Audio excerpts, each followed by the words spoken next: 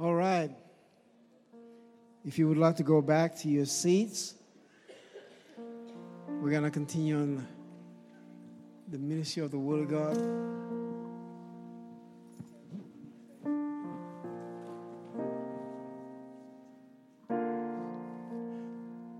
I'll tell you what, let's all just stand up. This will be our prayer and our declaration. Thank you, Jesus. And He shall reign. He shall reign. Emmanuel. Emmanuel. Jesus. Emmanuel. And He shall reign. And He shall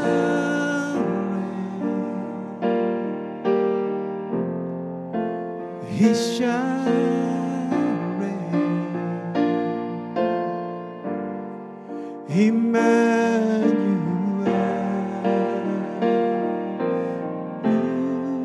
Emmanuel. And He shall reign. And He shall reign. He shall reign. Emmanuel,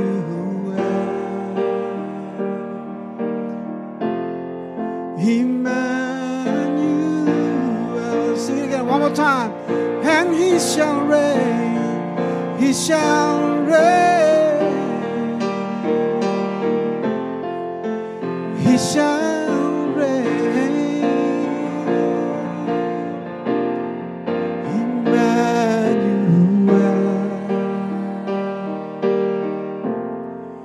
Emmanuel.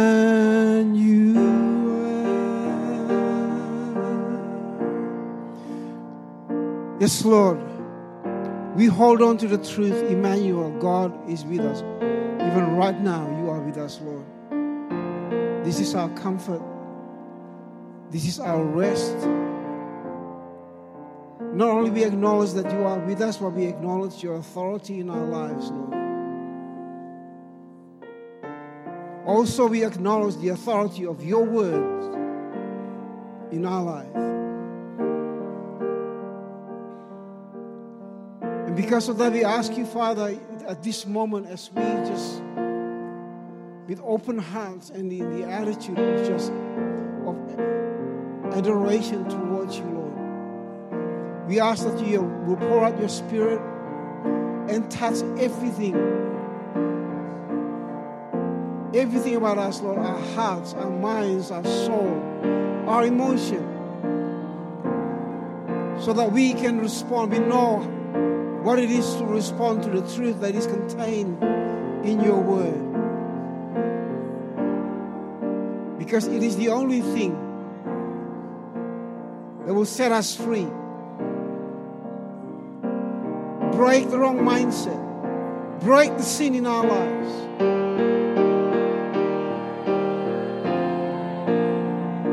Make us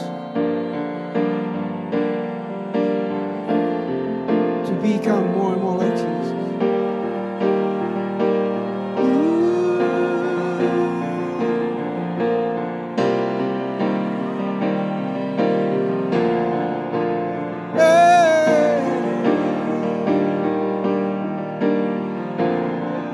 He shall reign. He shall reign.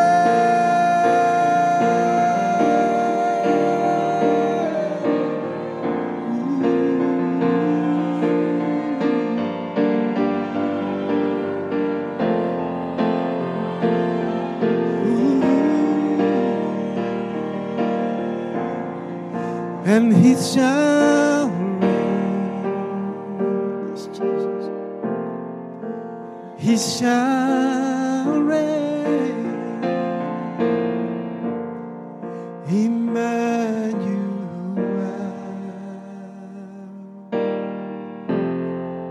Emmanuel.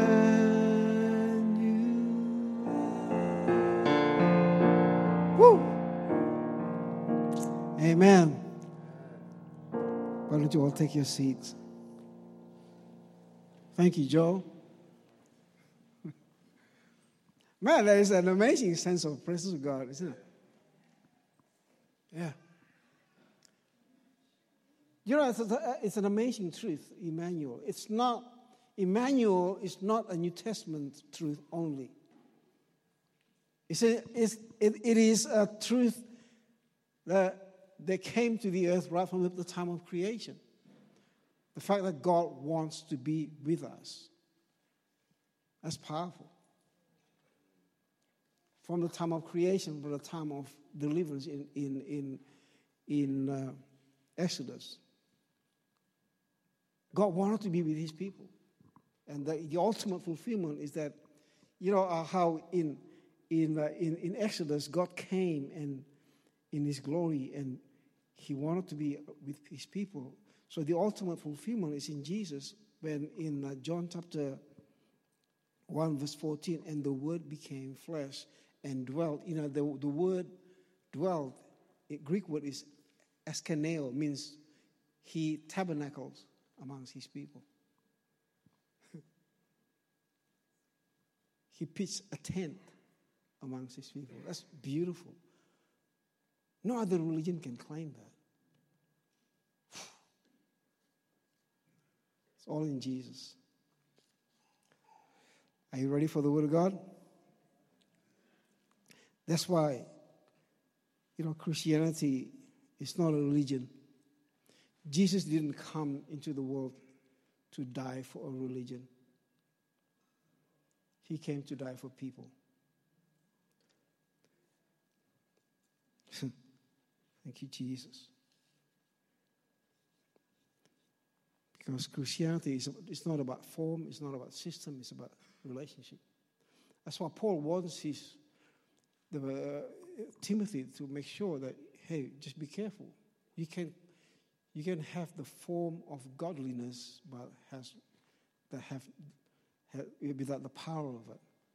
You know, holding on to the form of godliness, but denies the power. The form is the expression of the power, but never the power itself. All right, let's turn to the Word of God. Why don't you all turn to John chapter 15? I'm going to start reading from verse 1. I am the true vine, and my Father is the vine dresser. Every branch in me that does not bear fruit, he takes away. And every branch that does bear fruit, he prunes, that it may bear more fruit. Already you are clean because of the word that I have spoken to you. It is an interesting statement, because in chapter 13, when Jesus was washing the feet of the disciples, he said, you are clean, but not all of you. He was referring to Judas in chapter 14 when he was. And then after Judas walked away, right now Jesus said, all of you are clean because of the word I've spoken to you. And verse 4, abide in me and I in you. As the branch cannot bear fruit by itself unless it abides in the vine, neither can you unless you abide in me. I'm the vine, you are the branches. That verse reminds me of Keith Green's song. Anybody who knows of Keith Green in the Christian? Yeah? Remember his song? He is the vine, we are the branches. You know, it's a play on word, but you guys don't get it. Okay, let's just continue. Verse 5, I'm the vine, you are the branches. Whoever abides in me and I in him, he is that bears much fruit. For apart from me, you can do something. No, nothing. All right? I'm tricking you. Apart from me, you can do what? Nothing. Absolutely nothing. If anyone does not abide in me, he is thrown away like a branch and withers, and the branches are gathered, thrown into the fire, and burned.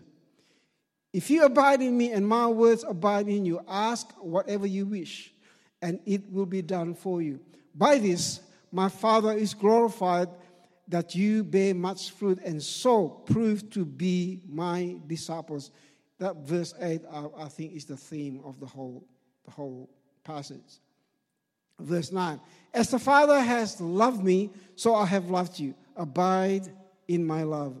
If you keep my commandments, you will abide in my love, just as I have kept my Father's commandments and abide in his love. These things I have spoken to you, that you may have joy, that my joy may be in you, and that your joy may be full. This is my commandments, that you love one another as I have loved you. Greater love has no one than this, than someone lay down his life for his friends.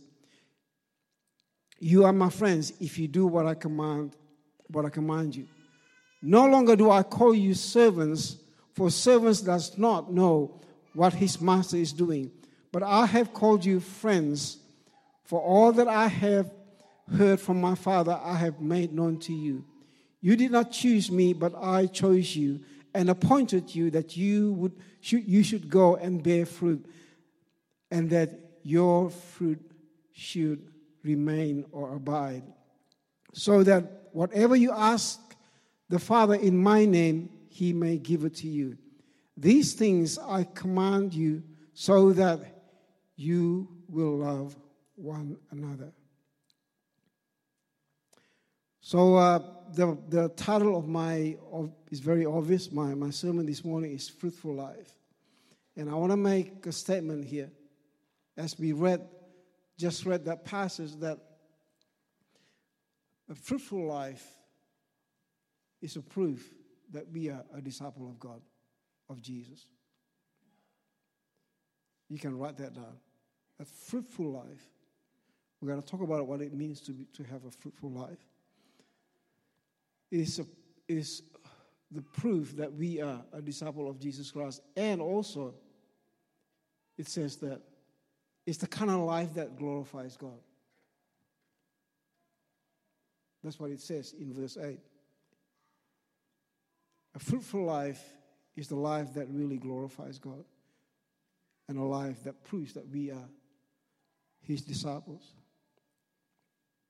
So, as we've been doing, week after week, from John chapter 13, the washing of the feet, and then Jesus predicting the time, what's going to happen. He was going to be betrayed, and Peter was going to deny him, and from verse 14, Jesus started to comfort the disciples. With the key word, he said, just believe in me. And he said, I'm going to prepare a place, and the key word is believe in me. So when Thomas asked him, we don't know the way, well, where you're going? He said, I am the way. And Philip asked, well, you said, we know the Father. We don't know the Father. Show us the Father. He said, I am in the Father, and my Father is in me. And so in this passage, obviously, is an interesting passage, and just as I talk about this, I've given my notes to the cell leaders. In the Gospel of John, there are very significant about 7 I am statement of Jesus. In the whole gospel, 7 times Jesus disclosed himself the word I am. John chapter 6, verse 35, I am the bread of life. And in that same chapter, verse 51, he said, I am the living bread. In chapter 8, verse 12, he said, I am the light of the world. Chapter 10, verse 7, he said, I am the door. Chapter 10, verse 11, I am the good shepherd. Chapter 11, verse 25, at the tomb of Lazarus, he said, I am the resurrection. In chapter 14, verse 6, I am the truth and the life. And in this passage, I am the vine. Pretty much, he covers everything. I believe if you read the gospel, we can understand that whatever our issue or our needs will be, you want to know the way, it's Him. Everything we need, it's Him. You know? You need healing, I am the healer. You need provision, I am your provider. And as we read in the context, what puzzled me is this. Chapter 14 to chapter 16, like we talked about last few weeks, is the teaching of the coming of the Comforter, the Holy Spirit, the Advocate, Comforter, the teacher. All right? And yet, between 14 to 16, slap bang in the middle of that is this teaching of the vine. It's like, hang on, Jesus, you're kind of divert into different teaching. Are you going on a different tangent here? And I sort of asked the question, why is this vine metaphor in chapter 15 sort of slap bang in the middle of the teaching of the ministry of the Holy Spirit? The possibility is this, because at the end of the teaching of the Holy Spirit in chapter 14, he said, okay, let's go. Let us move from here. So they were walking from there, obviously, because the end of the trip is the Gethsemane.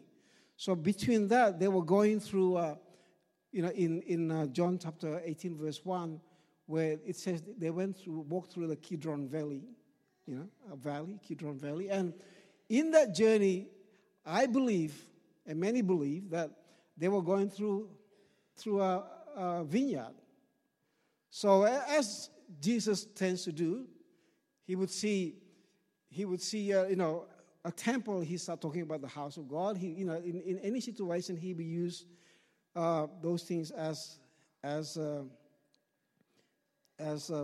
object lesson and to use them as a metaphor for his teaching.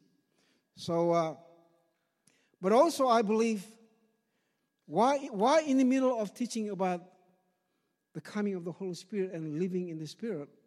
Because I believe when you read further the whole teaching of this metaphor, I believe what Jesus is trying to communicate is this, that the Spirit-filled life is not meant to be like, where once we're Spirit-filled, that's it. It's we're on a cruise, sort of, driving a car and push the cruise button where once said, it's done. It's not like that. It is not a static, but it is a spiritual relationship that needs to be nurtured and cultivated. That's what I believe. And also, what Jesus is trying to communicate is that, I'm teaching you on the Holy Spirit, but spiritual life or Spirit-filled life is meant to be something that produces fruit in your life. It's not a passive life. It is an active life that needs to be cultivated, needs to be nurtured, where you become fruitful. So, that's why Jesus started teaching. We would see it all in the vineyard, and then he said, I am. You look at those vines, he said, I am the true vine. Now, for the disciples at that moment, it is something that is not unfamiliar to them, the whole vine and vineyard metaphor, because Israel is a vine is a picture of Israel, or what God intended Israel to be. And this passage, or this statement of Jesus, I am the vine, has the Old Testament background to it. And I believe the disciples would be aware of the background. And we will find in Isaiah chapter 5, verse 1.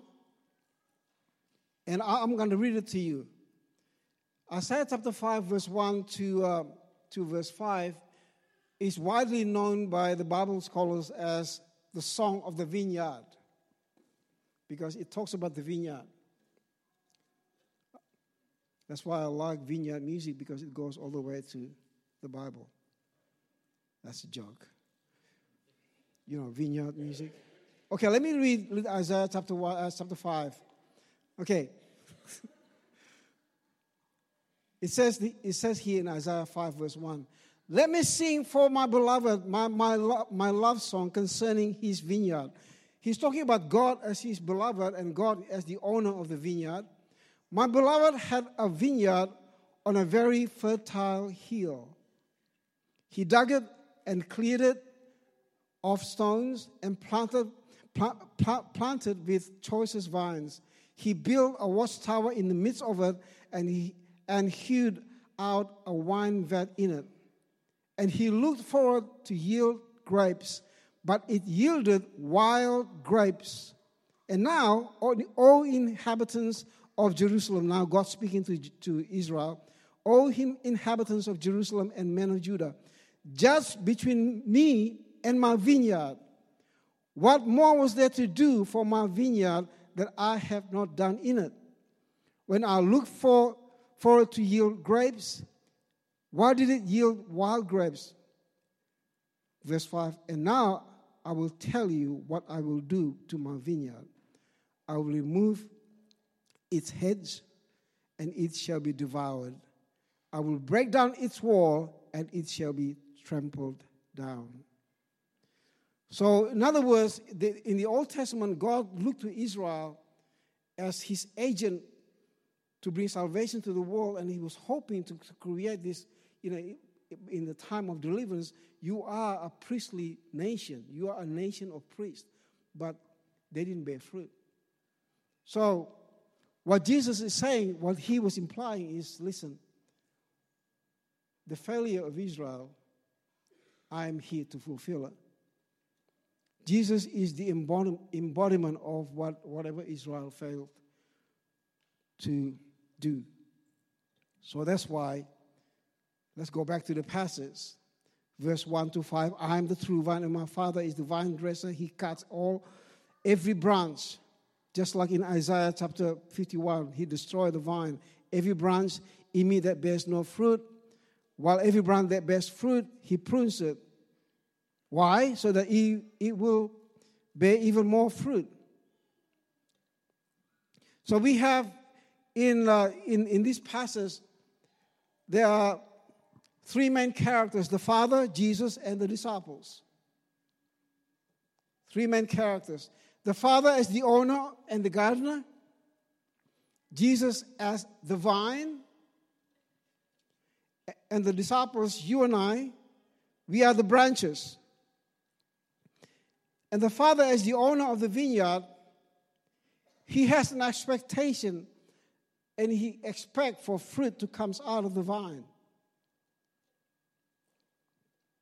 And he expects fruitfulness. And Jesus said, I am the true vine. In other words, Jesus will definitely, in Jesus, there will be a lot of fruit, because as the true vine, he can guarantee what Israel couldn't, the fruitfulness. The reason he can guarantee, because Jesus and the Father is one. Right? That makes sense.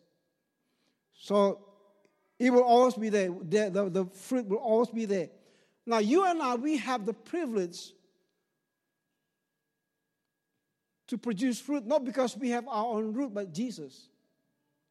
Because we are the branches. We don't have to dig the ground. Jesus will do that, because he is the vine. The vine. So he's going to be the fruit. Now, he said in verse 2, every branch in me that does not bear fruit, he takes away. Or, like in verse 6, ultimately thrown into the fire and burnt. Right? And every branch that does bear fruit, he prunes it with the purpose that it may bear more fruit. Now, I want you to just think about this. Both of them are being cut from the vine. But there are two different cutting. Whether you bear fruit or whether you don't bear fruit, whether you're fruitful or you're not, or you're fruitless, both branches get cut off. But there are different methods of cutting. The one that's been cutting away to be thrown away and burned into the fire. But when you bear fruit, He will still cut you, but there's a specific way of cutting somebody who's bearing fruit. I remember our first time I came to Australia, being in Australia, Diane and I, we were living, this is like early in the 80s. And we were renting a house in Bowen, and it's beautiful bush of rose, just beautiful. And in winter, they pruned the rose bush. And I remember the first year, I thought, just prune, easy, just cut it. And I hacked that thing, nearly died, nearly killed it, because I didn't know how to do it. And then so my neighbor, who was a kindergartner, came to me. He said, Bram, that's not how you do it. And he came to me and he said, okay, look at this. He said, see that branch going up there? See that bud? It looks pink. In the middle of this brown sort of branch, brown twig. He said, see that bud thing? Just cut above it. And be careful, don't touch it because it's tender. It's very, it's very tender. Just don't touch it. Just cut above it. And I realized, actually, just like this story. If there's no fruit, that's it. It's useless. So that's why it's cut off and being thrown away. But whatever life-giving signals in your life, the life of God, doesn't matter how insignificant it may be, it is there. God is not cut it off. He's going to cut just above it because He wants you to be more fruitful. Sometimes we go through our life, and let me ask you this: when you prune a tree, what time of the year do you normally do it?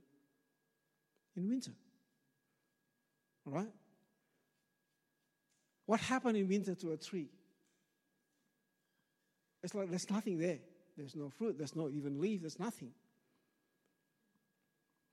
But there's life in that tree, and God can see it. And He would cut just above it. So here's the thing. Sometimes I feel like, Lord, whether it's church or my own life, it's like the pruning of God in my life is like, Lord, I feel like there's nothing left in me, and you'll cut a little bit of here and there in my life. I've got nothing left. What is it, Lord? Sometimes it happens in our lives. You feel like God is cutting things off from you. No. The reason He does that because He wants you to bear more fruit. Because here's the thing. Often we go through that time of pruning of God in our lives, and we focus on the cutting. It's like, God, you're cutting me. No, rather than rejoicing, the reason God is doing that because we were bearing fruit. When you go through that season, rejoice. God, I thank you that I was bearing fruit. You're doing this to me because you want me to bear more fruit. Things happen in your life. In our church, it's like, God, sometimes in ministry, it's like we're losing people. It's like, we're just losers. God said, no, you were bearing fruit. I just want you to bear more fruit. That's why I cut certain things in your life. And here's the thing. Like that next door neighbor of me, he said, because when I saw that little pink dot it just looked like a dot on a twig. And I said, that looks like nothing. He said, no. It looks like nothing, but it's life. It will be beautiful. The scripture in the gospel where it says, a bending reed He will not break. And a smoking, what do you call it? He will not extinguish. A smoking what? Yeah.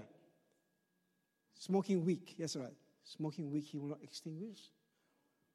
Neither will He break a bending reed. Whatever it is potential that God has deposited in you, it might look to you like it is not significant, but God knows there's potential in there. So when you feel like, God, Like you're going through winter time, and it's like there's nothing left in you. It's like, God, I feel like there's nothing left in me. But I feel like there's a cutting in me. No. Just prepare for the next season. It's a season of multiplication and fruitfulness in your life.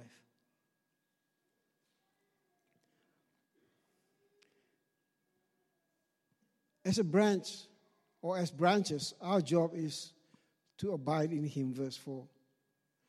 Like as we read in verse 5, because apart from Him, we can do nothing.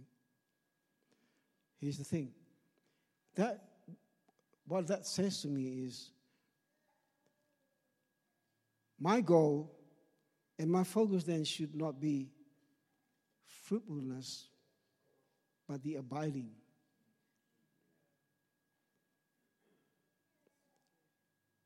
We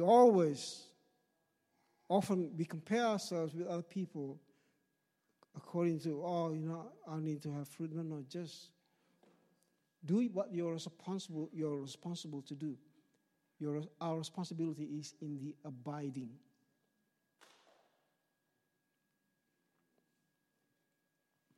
And then fruit is the overflow of the abiding.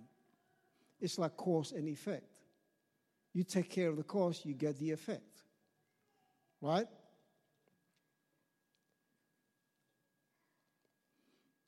Everything, whether it's ministry, whatever it is that we do in our lives, should be the overflow of our abiding in Jesus. Let's just take care of this word abiding. What does Jesus really mean? Verse 7 to 12. If you abide in me and my words abide in you, ask whatever you wish and it will be done for you. In other words, if you abide in Jesus, whatever Jesus has, we will have it too. Because whatever the main trunk has, the branches will have it too. Because the main trunk is the conduit to bring all the nutrients from the ground to the branch. So, if you abide in me and my words abide in you, ask whatever you wish and it will be done for you.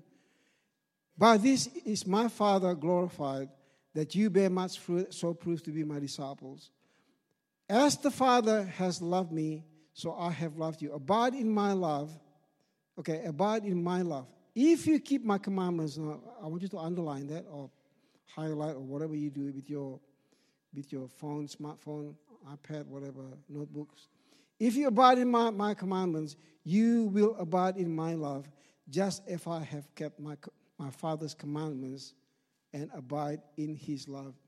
So here's the thing. There are two kinds of abiding. Jesus' kind of abiding in us and our kind of abiding in Him. Jesus abides in us because of the power of the Holy Spirit. Remember, we read chapter 14 and chapter 16. His abiding in us is because through the power of the Holy Spirit. Us abiding in Him, not just through the power of the Holy Spirit, but us keeping His words. It's a two different kind of abiding. Jesus abides in us, and Jesus actually said it in that verse. He said, even Him abiding in God by keeping God's commandments. That's what He said. Just like He abides in God by keeping God's commandments, so too you and I abide in Jesus by keeping His words. He abides in us by the power of the Holy Spirit, by the presence of the Holy Spirit. So, that's the thing. People say, I abide in Jesus. It's not like what do you call, it's not like a natural relationship that we have in the world. It's just we just hang out together. No. Jesus said, you want to abide in me? Keep my words, keep my commandments. And then he became more specific. What is His commandments? Verse 12, this is my commandment, that you love one another as I have loved you. Greater love has no one than this, than someone who lays down his life for his friends. I want to say this. Abiding in Jesus can only be accurately understood and experienced in the context of our relationship, not just with Him, but with one another. I mean, that's what the word says. Abiding in Jesus, I'll say it again, can only be understood, accurately understood, and experienced through our relationship, not just with Him, but with one another. In other words, that is this passage. What it's saying is, God does not make room for independent spirituality. Just me and Jesus, just me and Jesus. No, no, no. The fruit of your relationship with Jesus is what do you do with your neighbors?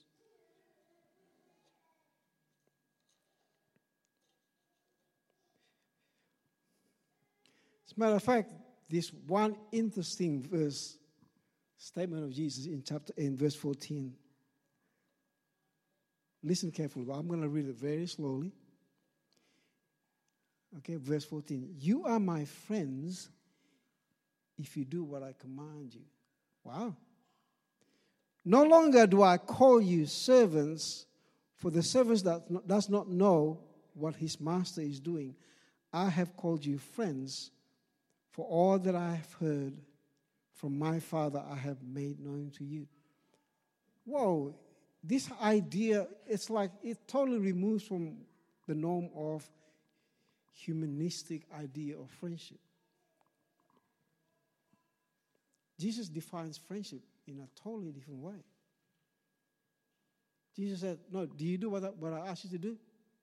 Yeah, you're my friend. So really, it brings the whole friendship in this context. It's like true friendship can only happen when actually both parties do the Word of God. So that's why, 3 weeks ago, I said, sometimes people think church is about community. It's like, it's all about, it's all equality and we all love God. No, but somehow somebody needs to hold you accountable to the Word of God. You have to open yourself. If it's all just friends, like, we're not different to any other community, any other club, whatever it is.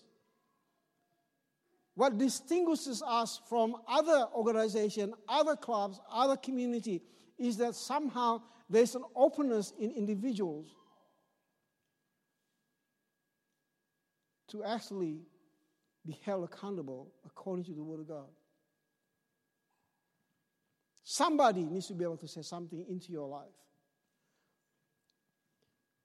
I want to say this. I don't believe in independent. I believe in being interdependent. Does that make sense?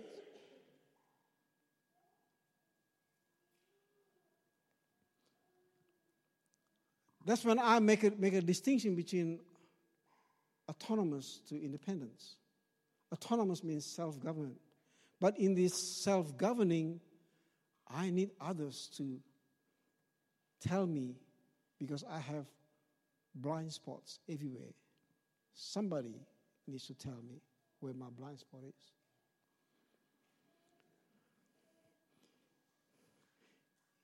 If you don't believe you have blind spots, that's your blind spots right there.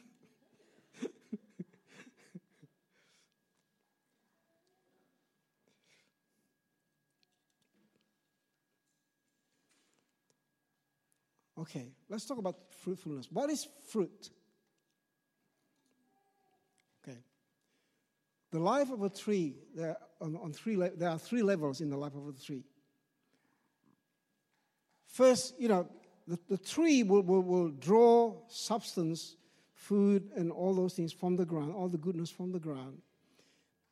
And if it draws enough, it will start with just survive.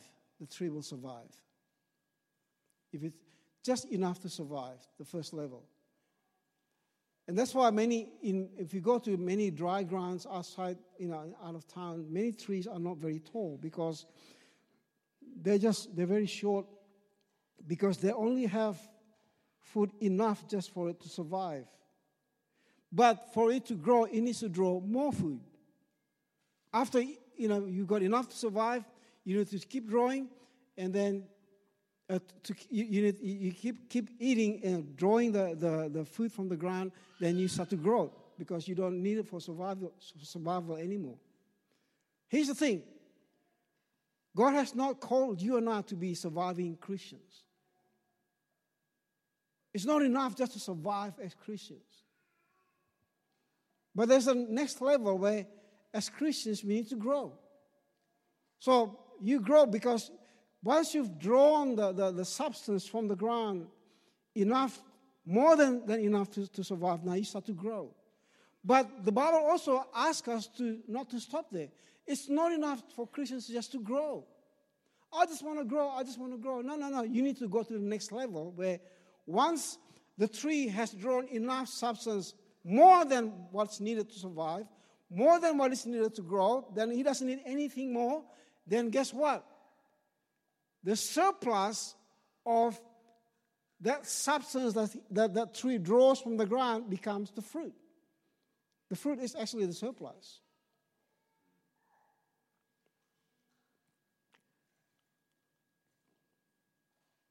My question is this. Dalam bahasa Indonesia, bahan makan cadangan. Yeah? Buah is bahan makan cadangan. Surplus.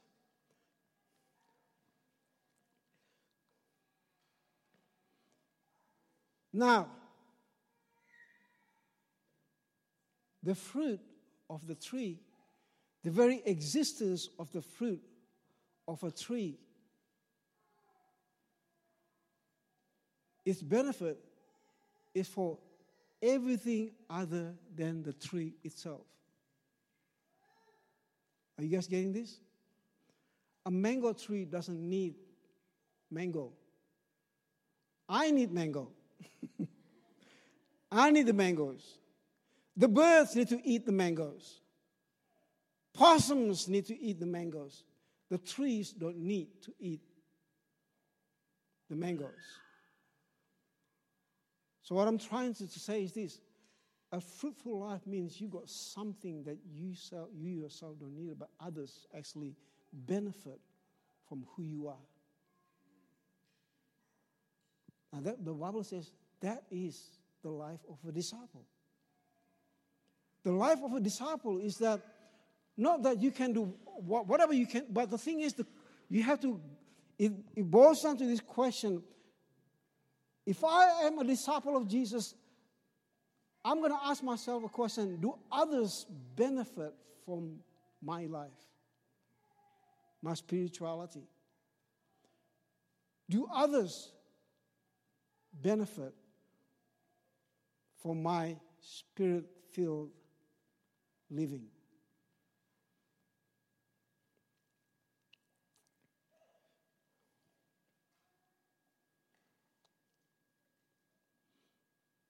Jesus said, every tree is judged by its fruit.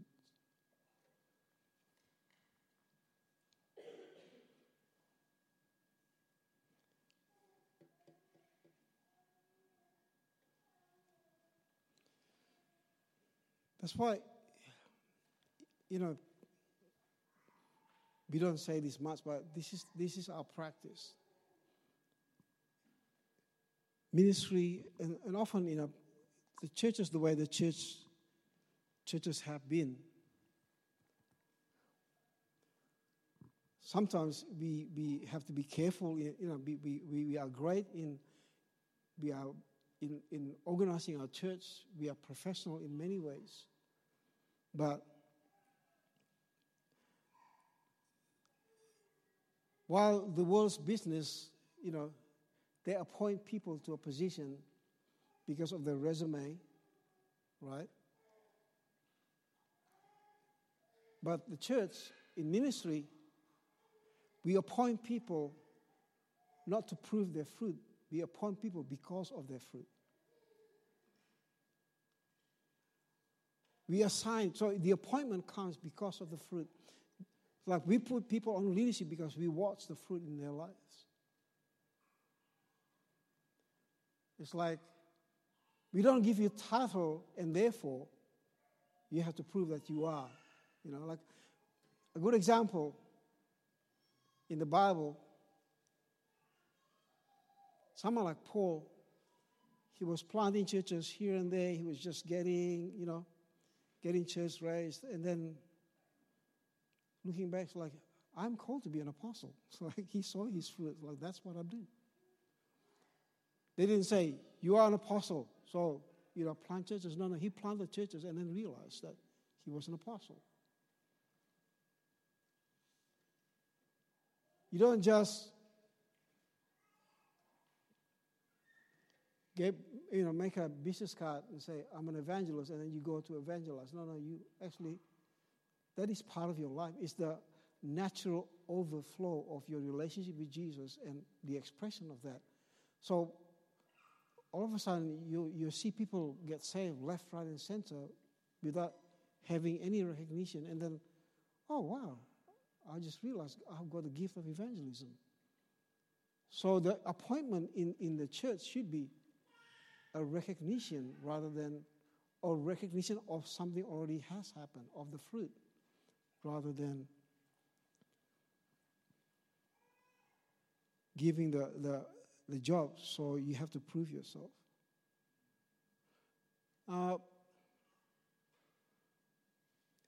This idea of us asking yourself, who benefit from my life?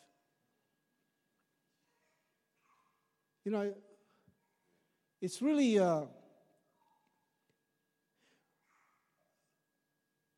we're living in this individualistic society. And everybody say, everybody, even in churches, God has a dream for you. God wants you to, you need to live out your dream. Oh, that all sounds great. But I want to say this. I pray to God, this is just recently, last few months. I said, God, whatever dream I have, that's not good enough. I want to live out your dream. I want to be part of your dream. Because you are so great. Your dream gonna make me bigger.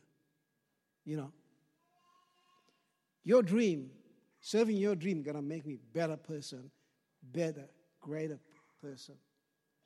If I just say have my own dreams, like, so what? Everybody does that. I want to be an extraordinary believer who serves God's dream. If God is so great, his dream must be great. And therefore, anyone who pursues his dream will become greater. God's dreams will take you to a different sphere that you would never dream.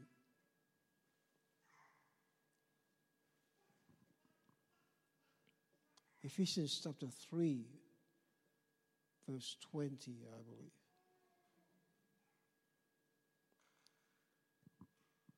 He can do all things beyond what you can think, what you can imagine, or ask him for. I'll say it again. God can do things beyond what we can think or imagine or ask. Just close your eyes. Close your eyes. And think of something that you think God wants to do for you. Imagine the wildest thing. The wildest thing. Okay? The wildest thing that you think God can do if you serve him in his cause.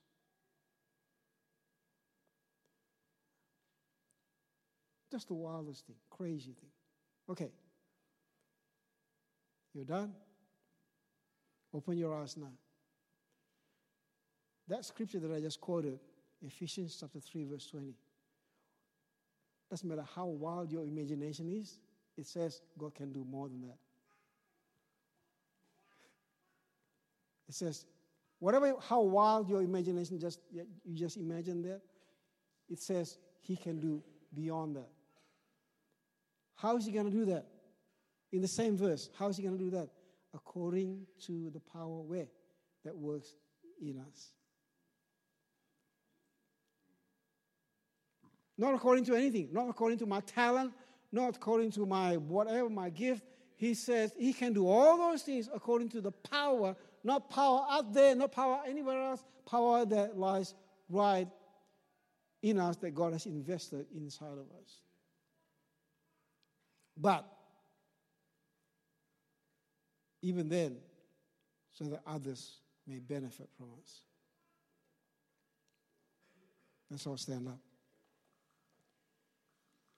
I believe this is what abundant life is all about.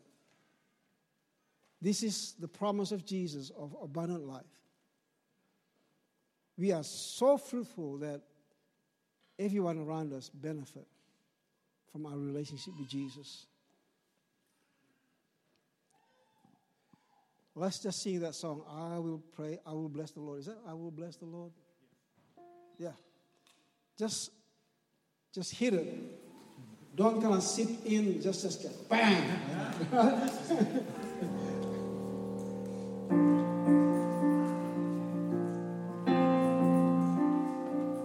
I will bless the Lord.